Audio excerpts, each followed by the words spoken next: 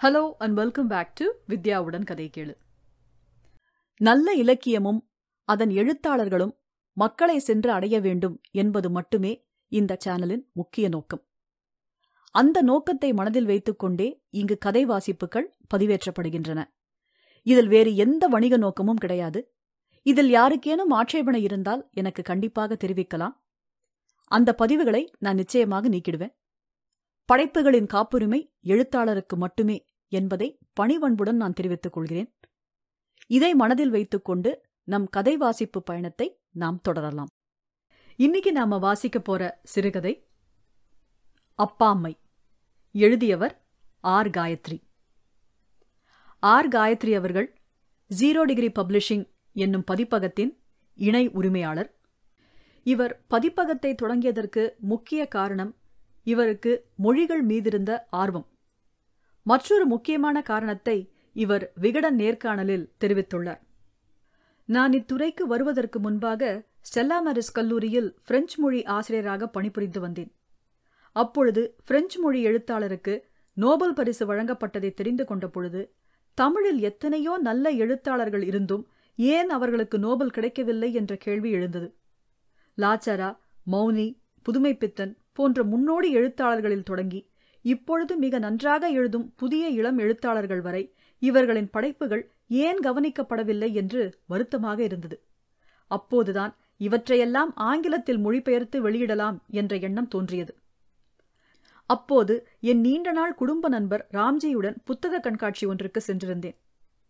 அங்கு எழுத்தாளர் சாரு நிவேதிதாவை சந்தித்து இதுகுறித்து பேசிய பொழுது அவரும் ஆதங்கப்பட்டு பேசினார்.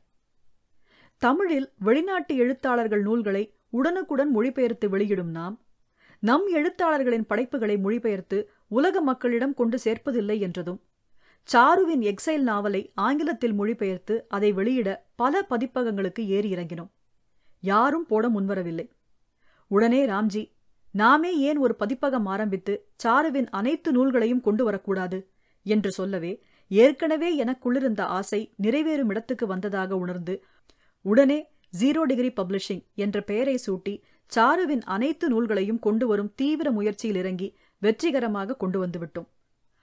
பதிப்பு பணியில் முழுமையாக கவனம் செலுத்த பிரெஞ்சு ஆசிரியர் பதவியிலிருந்து விலகினேன். எனக்கு கிடைத்த அரசு வேலையையும் கைவிட்டேன். எல்லோரும் என்னை பைத்தியம் என்றனர். ஆனால் அதையெல்லாம் பொருட்படுத்தாமல் என் வாழ்வில் நான் செய்ய விரும்பியதை செய்ய நினைத்தேன். வாழ்வில் பணம் ஒரு பொருட்டல்ல.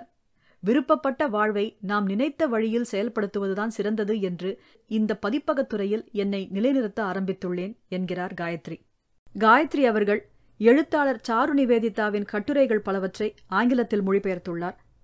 சமீபத்தில் சுதாமூர்த்தி அவர்களின் வாழ்க்கை குறிப்புகள் தமிழில் காயத்ரியால் மொழிபெயர்க்கப்பட்டு கல்கியில் தொடராக வெளிவந்தது.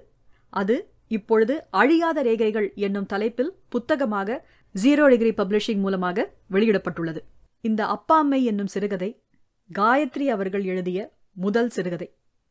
அந்த சிறுகதையை வித்யாவுடன் கதை கேளு சேனலில் வாசிப்பதில் நான் பெருமகிழ்ச்சி அடைகிறேன். நேர கதைக்கு போலாமா? அப்பாம்மை. எழுத்து ஆர். காயத்ரி.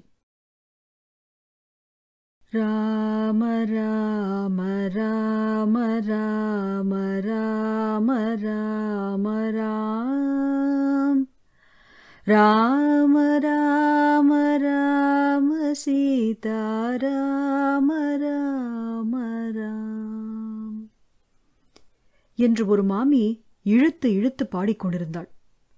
மல்லி, முல்லை, ரோஜா மாலைகளின் மனம் எதுகளிக்க அப்பாம்மை கால் நீட்டி கூடத்தில் சவமாய் படுத்திருந்தாள். பின்தெருவிலும் ஒரு இளவட்ட பயல் ஆஸ்துமாவால் அதே நாள் இறந்து போயிருந்தான். அவன் சாவுக்கு வந்த பலர் இந்த வீட்டின் முன்னிருந்த ஷாமியானாவை பார்த்து எங்கள் வீட்டுக்கு மாறில் அடித்து கொண்டு வந்து மடிசார் கட்டிக்கொண்டு அமைதியாக படுத்து கிடக்கும் கிழவியை பார்த்தவுடன் என்னடி கரகம் இது என்று விழித்துவிட்டு நான் விளக்கி வழி சொன்னவுடன் விறுவிறுவென்று திரும்பி வாசல் தாண்டி மறுபடி நெஞ்சில் அடித்துக் கொண்டு ஓடினர். 10 பெண்கள் 3 ஆண்கள் என்று சோடை போகாத 13ஐ கனஜோராக பெற்று போட்டு வாழ்வாங்கு வாழ்ந்து கண்ணை மூடியிருக்கிறாள். என் மாமனார் முதல் பிள்ளை என்பதால் அவரோடுதான் கடைசி வரை ஜாகை. என் பேரனுக்கு என்ன வாக்கம் கொண்டு வந்தாய் என்று மலையாளம் சுழைக்க அவள் கேட்ட கேள்விதான் என்னிடம் அவள் கேட்ட முதல் கேள்வி. தோ நானே வந்திருக்கேனே, போராதா பாட்டி என்றேன். ஓ, பாட்டி என்னவாம் பாட்டி, அப்பா அம்மைன்னு கூப்பிடு, நம்மாத்துல அது வழக்கம் இல்ல கேட்டியா? அது என்ன ஆப்பமாவுங்கிற மாதிரி ஒரு வார்த்தை என்று இவரிடம் கிசுகிசுத்தால், விட இது ஒரு பிரச்சனையா என்றார். ஏதேனும் சேர்ந்தாற் போல 4 நாட்கள் விடுமுறை வந்தால் மாமனார் வீட்டில் என்னை குழந்தையோடு இறக்கி விட்டு விடுவார். காதில் 8 கல் வைரத்தோடு வைரமூக்குத்தி டாலடிக்க லாலி பீலி என்று இல்லாமல் அம்பாளுக்கு கட்டின மாதிரி அம்சமாக தழைய தழைய கட்டியிருப்பாள் மடிசார் புடவையை. எப்படி இப்படி கட்டிக்கிறேளப்பாமை? ஒரு புன்சிரிப்புடன் மென்குரலில், நேக்கு 11 வயசுல கல்யாணம், இத்தனை வருஷத்துல இது கூட தெரியலனா எப்படிடி கொந்தே என்று கடந்து போவாள். அவர் அதிர்ந்து பேசி நான் கேட்டதே இல்லை. எனக்கென்னவோ அப்பாமையை பார்த்தால் அந்த காலத்து சினிமாவில் வரும் பெண் தெய்வங்கள் ஞாபகத்துக்கு வருவார்கள். அந்த பதிவிசு, அந்த நளினம், அந்த புன்சிரிப்பு, எப்படி இவளால் இப்படி இருக்க முடிகிறது என்று வியப்பு மேலிடும் எனக்கு. என் வீடு இதற்கு நேர் எதிர். அத்தனையுமே கோரோஜனை முழுங்கிய உருப்படிகள். ஏய் திமுரு சீதா, திம்மு திம்முன்னு நடக்காத, ஒரு பய வரமாட்டான் உன்னை கல்யாணம் பண்ணிக்க என்று என் பாட்டி கத்துவாள். உன்னை கல்யாணம் பண்ணிண்டாரே தாத்தா, அதே போல ஒரு மகானுபாவர் எனக்கும் எங்கேயானு பிறந்திருப்பார் என்று நான் பதிலுக்கு அடுத்த அறையிலிருந்து கத்துவேன்.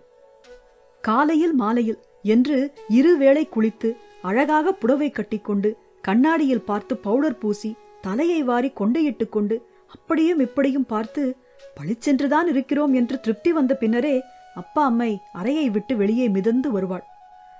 நான் வாயை பிளந்து பார்த்து கொண்டிருப்பேன். இதிலெல்லாம் ஒன்னும் குறைச்சல் இல்ல உங்க அப்பா அம்மைக்கு என்று என் மாமியார் தோளை இடிப்பாள்.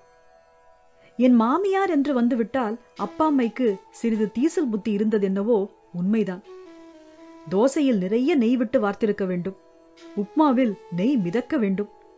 சாப்பிட உட்கார்ந்தவுடன் கையால் அலைந்து விட்டு பிடிக்கவில்லை என்றால் 4 நாட்களாக டப்பாவில் இருக்கும் முட்டைகோஸ் பொரியலை அவள் மூக்கின் முன் நீட்டியது போல சுளித்துக் கொண்டே சாப்பிடுவாள். அம்மா நன்னா இல்லையா, உங்களுக்கு வேற பண்ணி தரட்டுமா என்று கேட்கும் என் மாமியாருக்கு பதில் சொல்ல மாட்டாள். இந்த மாதிரி சமயங்களில்தான் அவள் மேல் கோபமாக வரும். இப்பவே இப்படி இருக்காளே, நான் கல்யாணமாகி வந்தப்போ தாத்தா இருந்தார், கொண்டைய சுத்தி பூ இல்லாம கிழவிய பார்க்கவே முடியாது. அதே போல மருதாணி, இப்ப கூட பூவும் பொட்டுந்தான் இல்லையே தவிர மருதாணி வச்சார்தே. ஆம்படையாம் போன பிறகு எங்காத்துல யாரும் மருதாணிய வச்சுண்டு இவ்வளவு வளையெல்லாம் அடிக்கிண்டு இருக்க மாட்டா என்று என் மாமியார் நொடிப்பாள், தன் பிறந்த வீடு சொர்க்கலோகமாக்கும் என்று ஸ்தாபித்தபடி. இப்பவும் பாரு, கதவை மூடிக்கிண்டு அலங்கார ஐட்சியாட்டியா நடந்தாருது. அவளோட ஆளுல வைத்த யாரும் பார்த்துடக்கூடாது பாரு என்று பொறுமும் என் மாமியார் சபை நிறைந்து இருப்பாள். அப்பா அம்மையோ அவள் சொல்வது போல சிலுவானமாக இருப்பாள். ஆனா அப்பா அம்மை செமையா உடம்ப மெயின்டைன் பண்ணிருக்காம்மா என்று நான் சொன்னால் போதும், பொசவென்று வரும் என் மாமியாருக்கு. ஆமாண்டி, அவருக்கு என்ன, சஞ்சித ஆகாமிய பிராரப்த கர்மாக்கள் எல்லாம் நன்னா இருக்கு என்று அவர் தவம் போல் உடம்பை பார்த்து கொள்ளும் காரியங்களுக்கு கர்மாக்களை கை காட்டி விடுவார். அம்மா எழுந்து வா, எழுந்து வாமா என்று சின்ன அத்தை அலப்பறை செய்து கொண்டிருந்தாள். கடைசி சித்தப்பாவை தவிர அனைவரும் இருந்தார்கள். அவரின் வரவுக்காக காத்திருந்தோம். சனிப்பணம் தனியா போகாதுன்னு சொல்றாப்ல, பின்வீட்டு குழந்தையையும் கூட்டிட்டு போயிட்டாளே என்று அரற்றி என் மாமியார் இத்தனை வருட காயங்களுக்கு கொஞ்சம் மருந்து போட்டுக்கொள்ள அத்தைகள் அனைவரின் சுடுபார்வையையும் ஒரே சமயத்தில் வாங்கிக் கொண்டாள். ஆ, எங்க அம்மாவோட பெருமை எல்லாருக்குமா தெரியறது? அந்த புள்ளைக்கு தெரிஞ்சிருக்கு, கூட்டிட்டு போயிடுத்து என்று பெரியத்தை கத்தி வீசினாள். கொந்தே, உங்க ஆத்துல எச்ச பண்ணி சாப்பிடப்படாதுன்னு பெரியவா சொல்லி தரலையா என்று கடித்து கடித்து ஆனந்தமாக கடலை உருண்டை சாப்பிட்டுக் கொண்டிருந்த என் முன்னால் அப்பா அம்மை புன்சிரிப்புடன் வந்து நிற்பாள். அது பின்ன எப்படி சாப்பிடுறது அப்பா அம்மை? என் வீடு எதிலும் சேர்த்தி இல்லை. என் பாட்டி மடிசார் கட்டிக்கொண்டு பால்கார கவிதா வீட்டின் திண்ணையில் காலை நீட்டிக்கொண்டு கண்டாங்கி சேலை கட்டிய தன் தோழி கவிதாவின் பாட்டியோடு பேசுவதை கேட்க வேண்டுமே. கவிதா தங்கம், கொஞ்சம் கோணப்புளியங்கா தட்டி கொடு, மாமிக்கு பிடிக்கும் என்பாள் கவிதாவின் பாட்டி. ஆமா புள்ள, ரொம்ப நாள் ஆச்சு. ஏனுங்க கவிதா பாட்டி, இந்த பக்கம் தடம் இருக்குதுங்களா? என் பாட்டி. என் பாட்டியை பார்க்காமல் அவள் பேசுவதை மட்டும் கேட்டால் அச்சு அசல் கொங்கு நாட்டு கண்டாங்கி சேலை பாட்டி பேசுவதைப் போலவே இருக்கும். அனாவசியமாக ஏன் என் குடும்பத்தை அவர்கள் வாயில் கொண்டு போட வேண்டும் என்பதற்காக அன்றிலிருந்து அப்பா அம்மை முன் கடித்து சாப்பிடும் எந்த பதார்த்தத்தையும் ஆசை இருந்தாலும் சாப்பிடுவதில்லை. ஒரு வழியாக சித்தப்பா வந்து சேர்ந்தார். ஆம்பளைகள் எல்லாரும் வெளியே போங்கோ. மாமி, நீங்க குளிப்பாட்டி வேற துணி மாத்திரதா இருந்தா மாத்தி கொண்டு வாங்கோ என்று காரியம் செய்யும் வாத்தியார் சொல்ல ஆண்கள் அவ்விடத்தை விட்டு அகன்றார்கள். மகள்கள், பேத்திகள், மருமகள்கள் என்று அந்த ஹாலில் குழுமி இருக்க பெரியத்தை விறுவிறு என்று அப்பா அம்மையின் புடவையை உருவினாள். எனக்கு முகம் மாறிற்று, சிவந்தது. விழிகளில் அத்தனை நேரம் வராத கண்ணீர் உறுத்திற்று. அத்தை, போறோம். அப்பா அம்மையோட முழங்கால கூட நாம பார்த்ததில்லை. அவ அவ்வளவு நாசுக்கு. டிக்னிஃபைடா அவ போய் சேரட்டும். என் மாமியார் சற்று எரிச்சலுடன் என்னை பார்த்தார். வழி வழியா வரதுதான், நடுவுல நீ பூந்து நாட்டாம பண்ணாத. என்னமோ எங்களுக்கு ஆசையாட்டம். ஆனால் ஆசையுடன் சிறிது வன்மமும் இருந்தது போலத்தான் தோன்றியது. அவள் ரவிக்கையையும் கழற்றி அவளை அம்மணமாக்க அங்கிருந்து அகல முயற்சித்தேன். எங்க போற?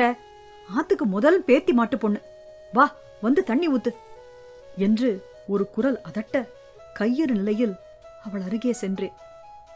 லாச்சாராவின் துளசி கதை ஞாபகம் வந்தது.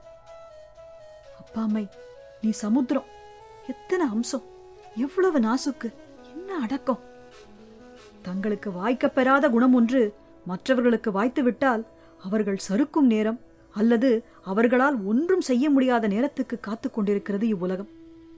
தாயானாலும் குரோதத்தோடு சடங்கு என்ற பெயரில் மானத்தை உருவ காத்து கொண்டிருக்கிறது. அப்பாமை, நீ ஏதாவது விபத்துல போயிருக்கலாம், அல்லது ஏதாவது தொற்று நோயில். அவளின் முகத்தில் உலர்ந்த திராட்சை போன்று சுருங்கிய முலைகளில் அவள் நாபியில் தண்ணீர் ஊற்றிக்கொண்டே, போறோம் ராஜி, நீ வா என்று என் கையில் இருந்த சொம்பு பிடுங்கப்பட்டது. நிமிர்ந்து பார்த்தால் பக்கத்து வீட்டு எதிர் வீட்டு பெண்கள் ஜன்னல் வழியாக அப்பாமையை பார்த்து உச்சு கொட்டி கொண்டிருந்தார்கள். கோபம் அடிவயிற்றிலிருந்து வந்தது. ஏங்க, இது வீட்டு பெண்கள் மட்டும் கலந்துக்கிற சடங்கு, போங்க என்று ஜன்னலை சாத்தினேன். பெரியத்தை அப்பா அம்மையின் பிறப்புறுப்பில் சாணத்தை அப்பி, வெட்டியாம் பாத்திடப்படாது என்றாள். அடுத்து புடவை கட்ட தயாரானாள். கிரிமட்டோரியம் அத்தை என்ற என் குரல் அந்த பரபரப்பில் அடங்கி போனது. பந்தம் பிடிக்க கொள்ளுப்பேரனையும் ஏற்றிக்கொண்டு வண்டி மயானத்துக்கு போன பிறகு அப்பா அம்மை தினமும் ஆசையுடன் பறிக்கும் பவழமல்லி மரத்தடியில் அமர்ந்தேன். தாத்தா சொல்லியிருக்கா, அஸ்ஸாம் பக்கத்துல செத்தவாளுக்கு இத மாலையா போடுவாளாம். இந்த மரத்துல ஒரு சோகம் இழையோடல, யார் கூடவும் சேராம தனியா அடக்கமா ராத்திரி பூத்து காத்தால கொட்டுறது. என்னமோ கொந்த, இந்த மரம் எனக்கு உடம்பிறந்த மாதிரி. ஐயோ, இனி அப்பா அம்மன்னு நினைச்சாலே நரைத்த முடியுடன் அவள் யோனிதானே ஞாபகத்துக்கு வரும். நான் மரத்தடியில் குழந்தையாட்டம் கேவி கேவி அழுததை குளித்துவிட்டு வந்த பெண்கள் விசித்திரமாக பார்த்து கொண்டு போனார்கள். அப்பா அம்மை முற்றும்.